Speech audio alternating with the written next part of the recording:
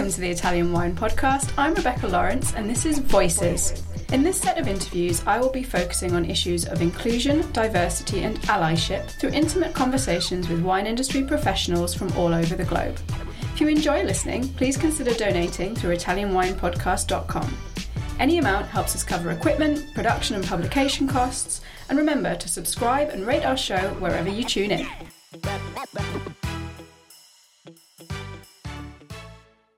Welcome to the Italian Wine Podcast with me, your host today, Rebecca Lawrence. I'm excited to be talking to Dr. Janice Wang, Assistant Professor at the Department of Food Science at Aarhus University. Welcome to the podcast, Dr. Wang.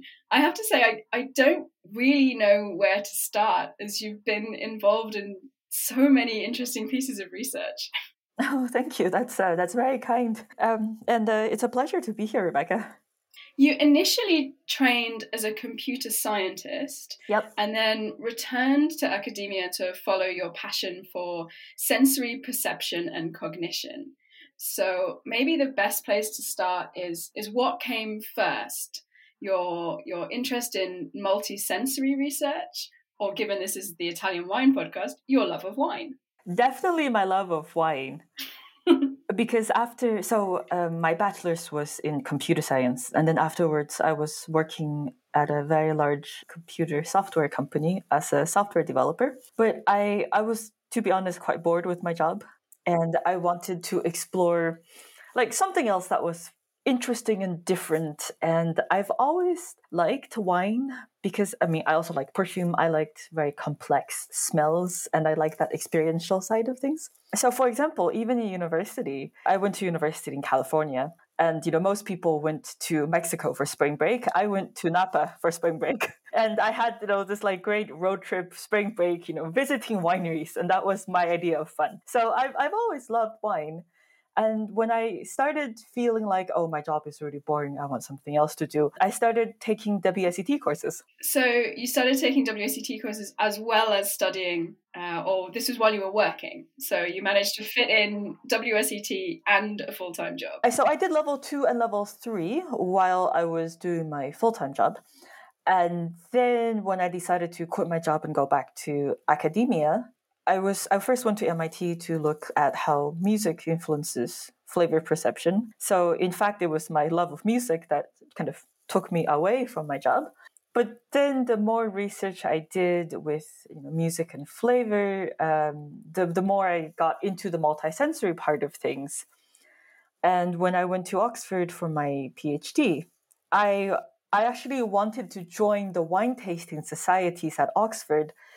Not really for the wine, but in order to be able to recruit participants for my experiments, because I knew that I wanted to do research looking at, how music influences flavor. And I wanted people who already, had a good sense of how to describe flavor.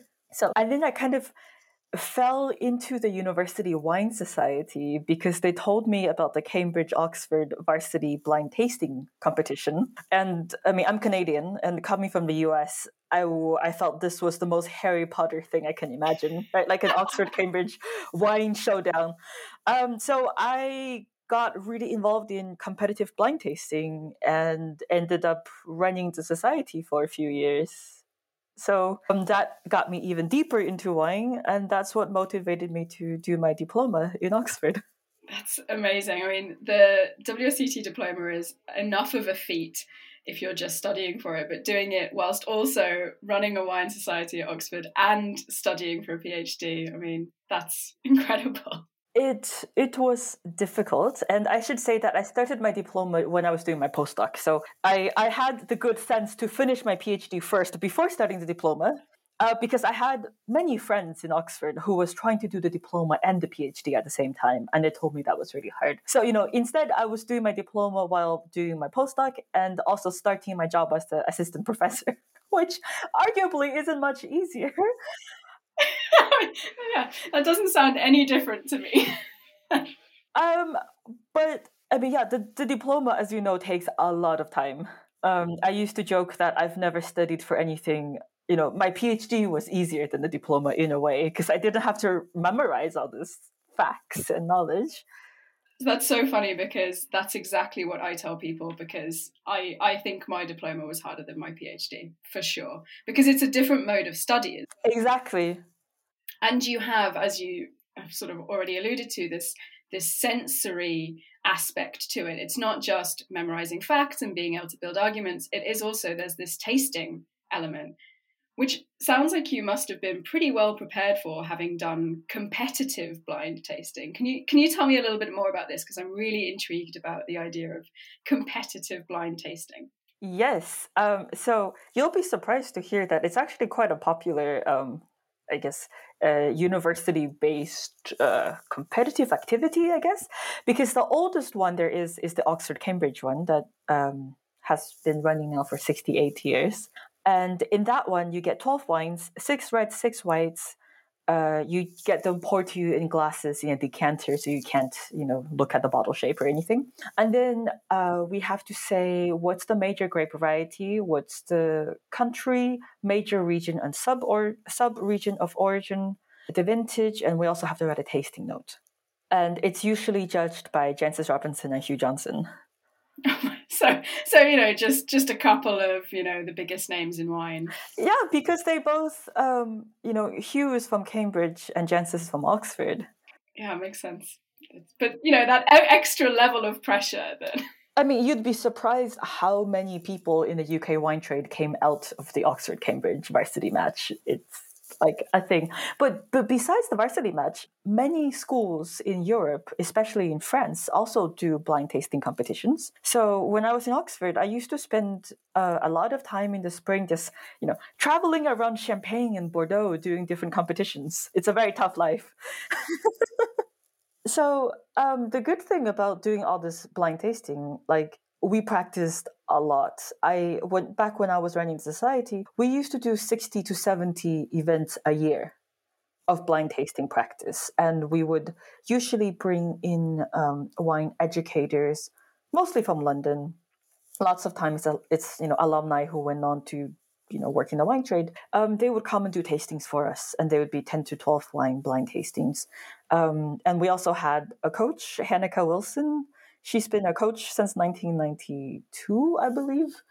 So we take it very seriously, and in fact I've published 2 papers now on what the effect of blind tasting training. So I've published a paper showing that blind tasting training does work. It's not a hoax. And also that blind tasting training actually, there's a generalizable perceptual learning effect, so that you actually get better at discriminating different smells in general just from wine tasting training.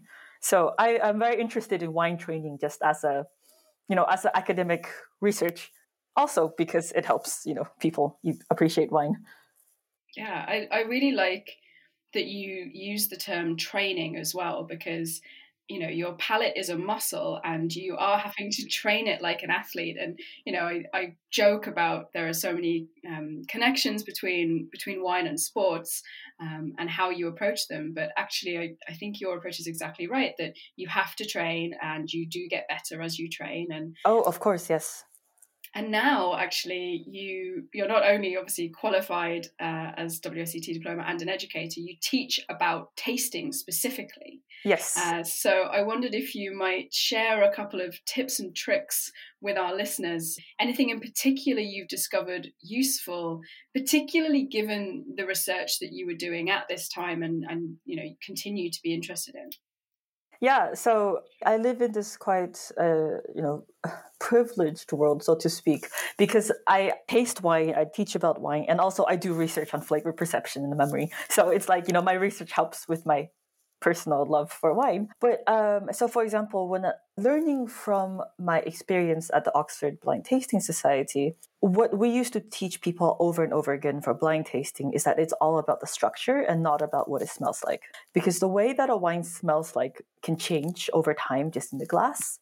And many wines will smell similar, and it's very easy for people to latch onto a smell that they think they get in the glass, and then that will completely take them down the wrong road of deduction when they're tasting. So instead, we train people to focus on the structure of the wine. So, acid, sugar, alcohol, body, whether it's oaked, what's the length.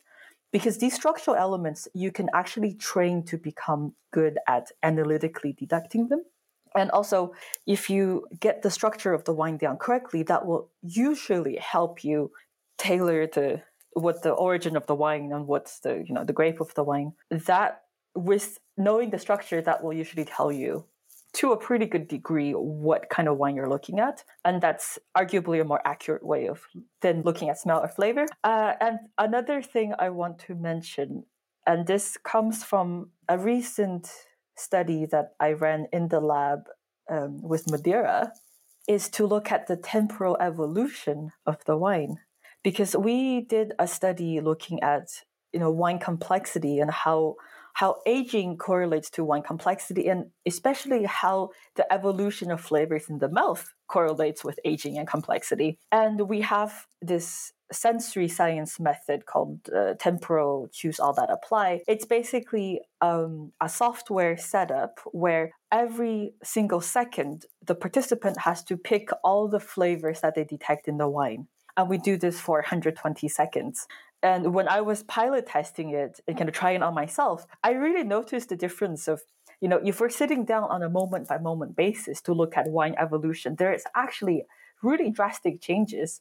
Like the 3-year-old ball versus the 20-year-old ball. Like I can see with time at which point do the orange flavor or do the caramel flavor come up, and at which point does it die down. And I feel like this kind of temporal evolution of wine has been overlooked in terms of wine tasting. I know that Nick Jackson recently published a book on blind tasting, and he talked about the evolution of acidity in the mouth. Yeah. And I mean, I think that is a really key point. Does the acid hit immediately, or does it only, come up after 5 or 10 seconds? And I find the same with tannin as well. Does the tannin hit immediately or does it hit after? And I feel like these are aspects that we should, include in our wine tasting practice instead of just, for WSET, when we're writing a tasting note, we say all the flavors as if they occur at the same time, but they don't. And I think if we have a more nuanced approach to tackling wine tasting, it might help us get more out of the wine, and it might also help us with the deductive element of wine tasting.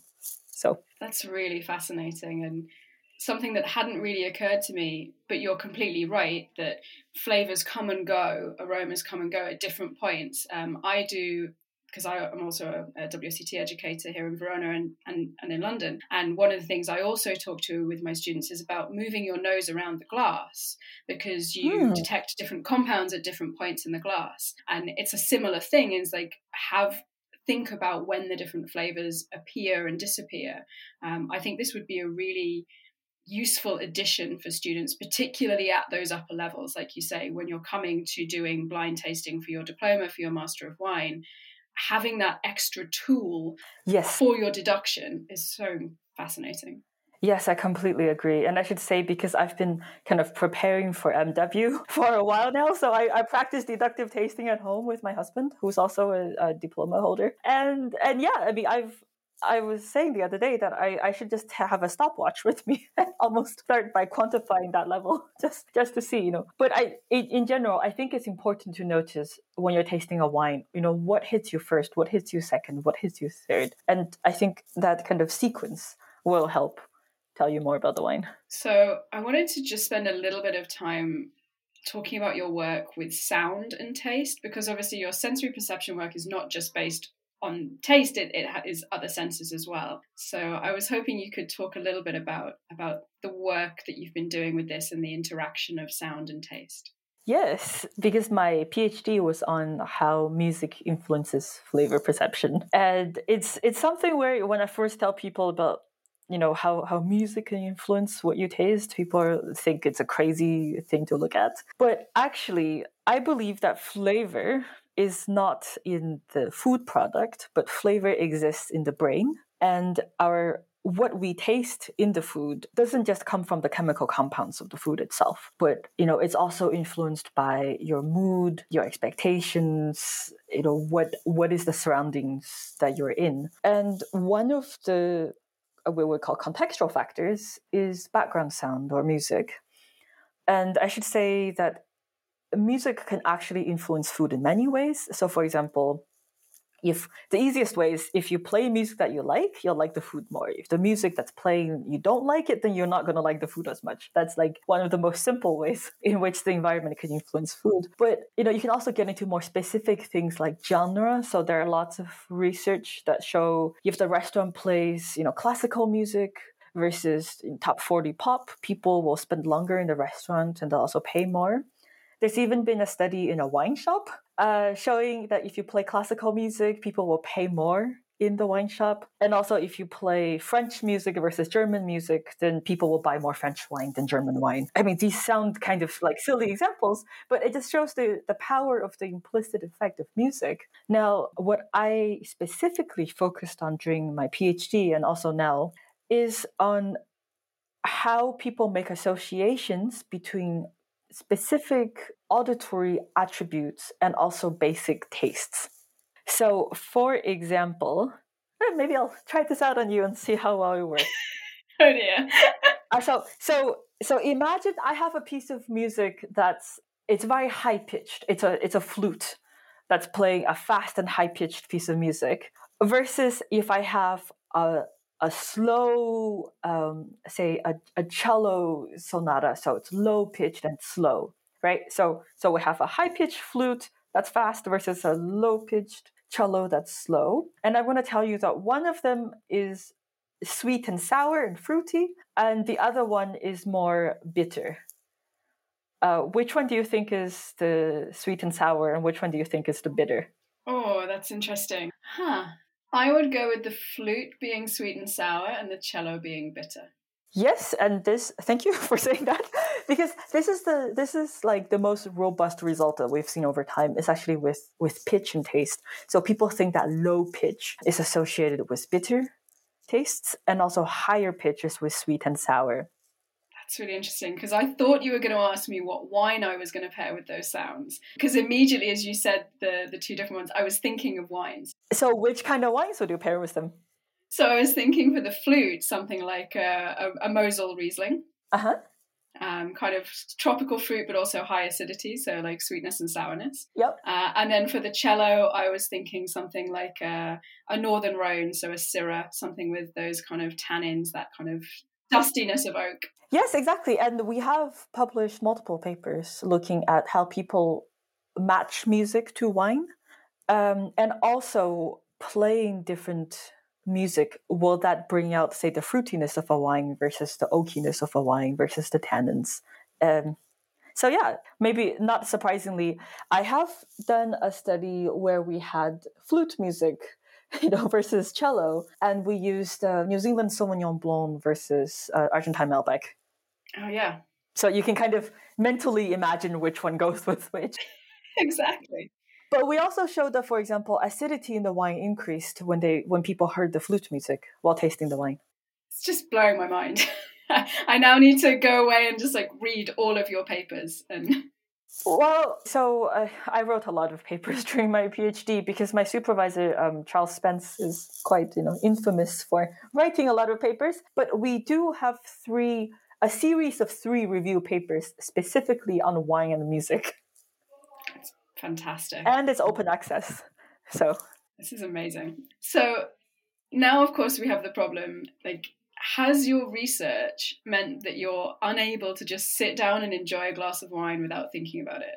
And I assume this is also not helped by having, your husband in the house who is also a wine expert. I can't turn my brain off when I taste wine. In fact, now I almost feel like I can't taste the wine properly unless I'm also writing a note about it, which I know is not ideal, but I almost feel like my hand is now a part of my mouth in a way. At home, because my husband also my husband actually took over the society after me, and we met, doing blind tasting. So at home, we always blind taste wines. We each have our own separate stash of wines that the others don't really know what is inside, so we can give each other blind tastings. And before the whole COVID situation, whenever we had people come over, when my PhD students came over, they always knew that, a dinner at my house means that there's going to be blind tasting involved. So, I cannot divorce wine from deductive thinking. I don't know the last time I had a bottle of wine without without having a blind. Wow. Your brain is always working on what you're doing. Or, that's maybe it's work, or maybe that's just the way that's a different way of enjoyment. Yeah, no, I completely agree that you've just changed the way you enjoy wine. It's not that you enjoy it any less. It's just that how you enjoy it has changed. And if anything, I enjoy it more because I'm engaging with it, not just on a sensorial level, but also I'm always thinking, what's the climate? What's the origin? How did they make the wine? And I think, more information, the better. That's why we have PhDs, right? Yeah, for sure. So I think the only thing really left to ask is what's next? You've already done so much, not only from lots of different backgrounds and now bringing them together, but also you've published a lot, you've worked on lots of different projects. Where is your research now taking you? So I would like to do at MW. I was planning to take the entrance exam last year, and then COVID happened. So I'm hoping to be able to sit the exam this year. And the reason is not just because I want more letters after my name, but I would really like to position myself as someone who can straddle both the academic research world and also the wine world. And I think that having an MW would actually help me open doors to, help with my research, so that I get credibility on both sides, so to speak. Because I find that in academic wine research, very few of the researchers actually know anything about wine. So a lot of times I'll be reading academic papers and looking at their study design and thinking, the way they treat wine storage or the way they treat wine selection makes no sense if you know anything about wine. So even on this kind of basic level, I think it would help a lot to have the wine researchers know more actual wine knowledge, and also on the other side, for people who study wine and for people who work in wine to have more academic knowledge. So one of the new research directions that I'm really interested in is to study how people remember wines, so that we can help people, even people without training, help everyone to be able to describe and remember wines better. This is fantastic. And actually, I want to direct our listeners to your website, because you actually have a link to a questionnaire on your website right now that's kind of helping you with your research, I believe. So maybe we can get some of our listeners to go to your website and take part in the questionnaire, so that we can make sure that your research has as much reach as possible, because I think it's such a fantastic thing for the wine industry, and like you say, for the academic world as well. Thank you. Yes. So I have a private homepage, chanjanicewing.com, because right now we're actually in the middle of running this online study looking at how wine experts describe and remember wines. And this is in collaboration with Utrecht University in the Netherlands. So yeah, it would be fantastic if your listeners can go and help contribute to our wine study.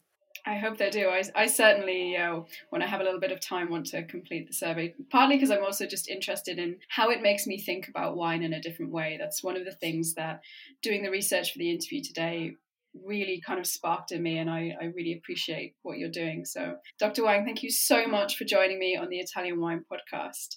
So you've got your website. Where can we find you on social media?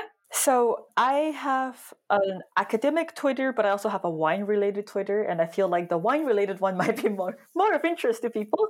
It's DQP Wines, both on Instagram and Twitter, and this is a place where I will write about my wine research, and also my husband and I both write about our blind tasting wine adventures and how we trick each other. So. No, it's great fun. I once threatened divorce on Twitter because he gave me a 10-year-old Muscadet to blind taste. Oh, that's just cruel. Yeah, I know. So, one last fun question before I let you go, because of course this is the Italian Wine Podcast. So I was going to ask if you had a favorite Italian wine and music pairing. Ooh, and music pairing. That is really interesting. Now I feel like I have to pick an Italian composer or go with opera or something. That's a great question. My favorite Italian wine is Soave, because I'm a Riesling lover at heart, and I love anything that's, kind of mineral and fruity and high acid and kind of crystalline. So for me, I love Soave. Now I'm trying to think what music would go well with this kind of mineral yet fruity aspect.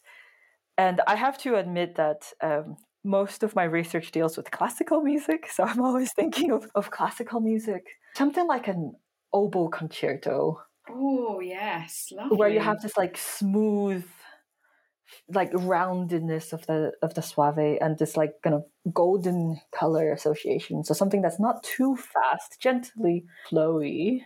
Yeah, so I think I'll leave it at that. So I encourage our listeners to go and look at your papers, put on an oboe concerto and crack open some Soave. Dr. Wang, thank you so much. It's been an absolute pleasure to have this conversation. Thanks, Rebecca.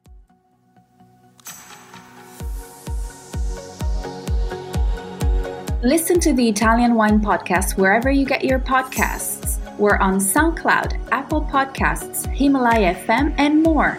Don't forget to subscribe and rate the show. If you enjoy listening, please consider donating through ItalianWinePodcast.com. Any amount helps cover equipment, production, and publication costs. Until next time, chin chin.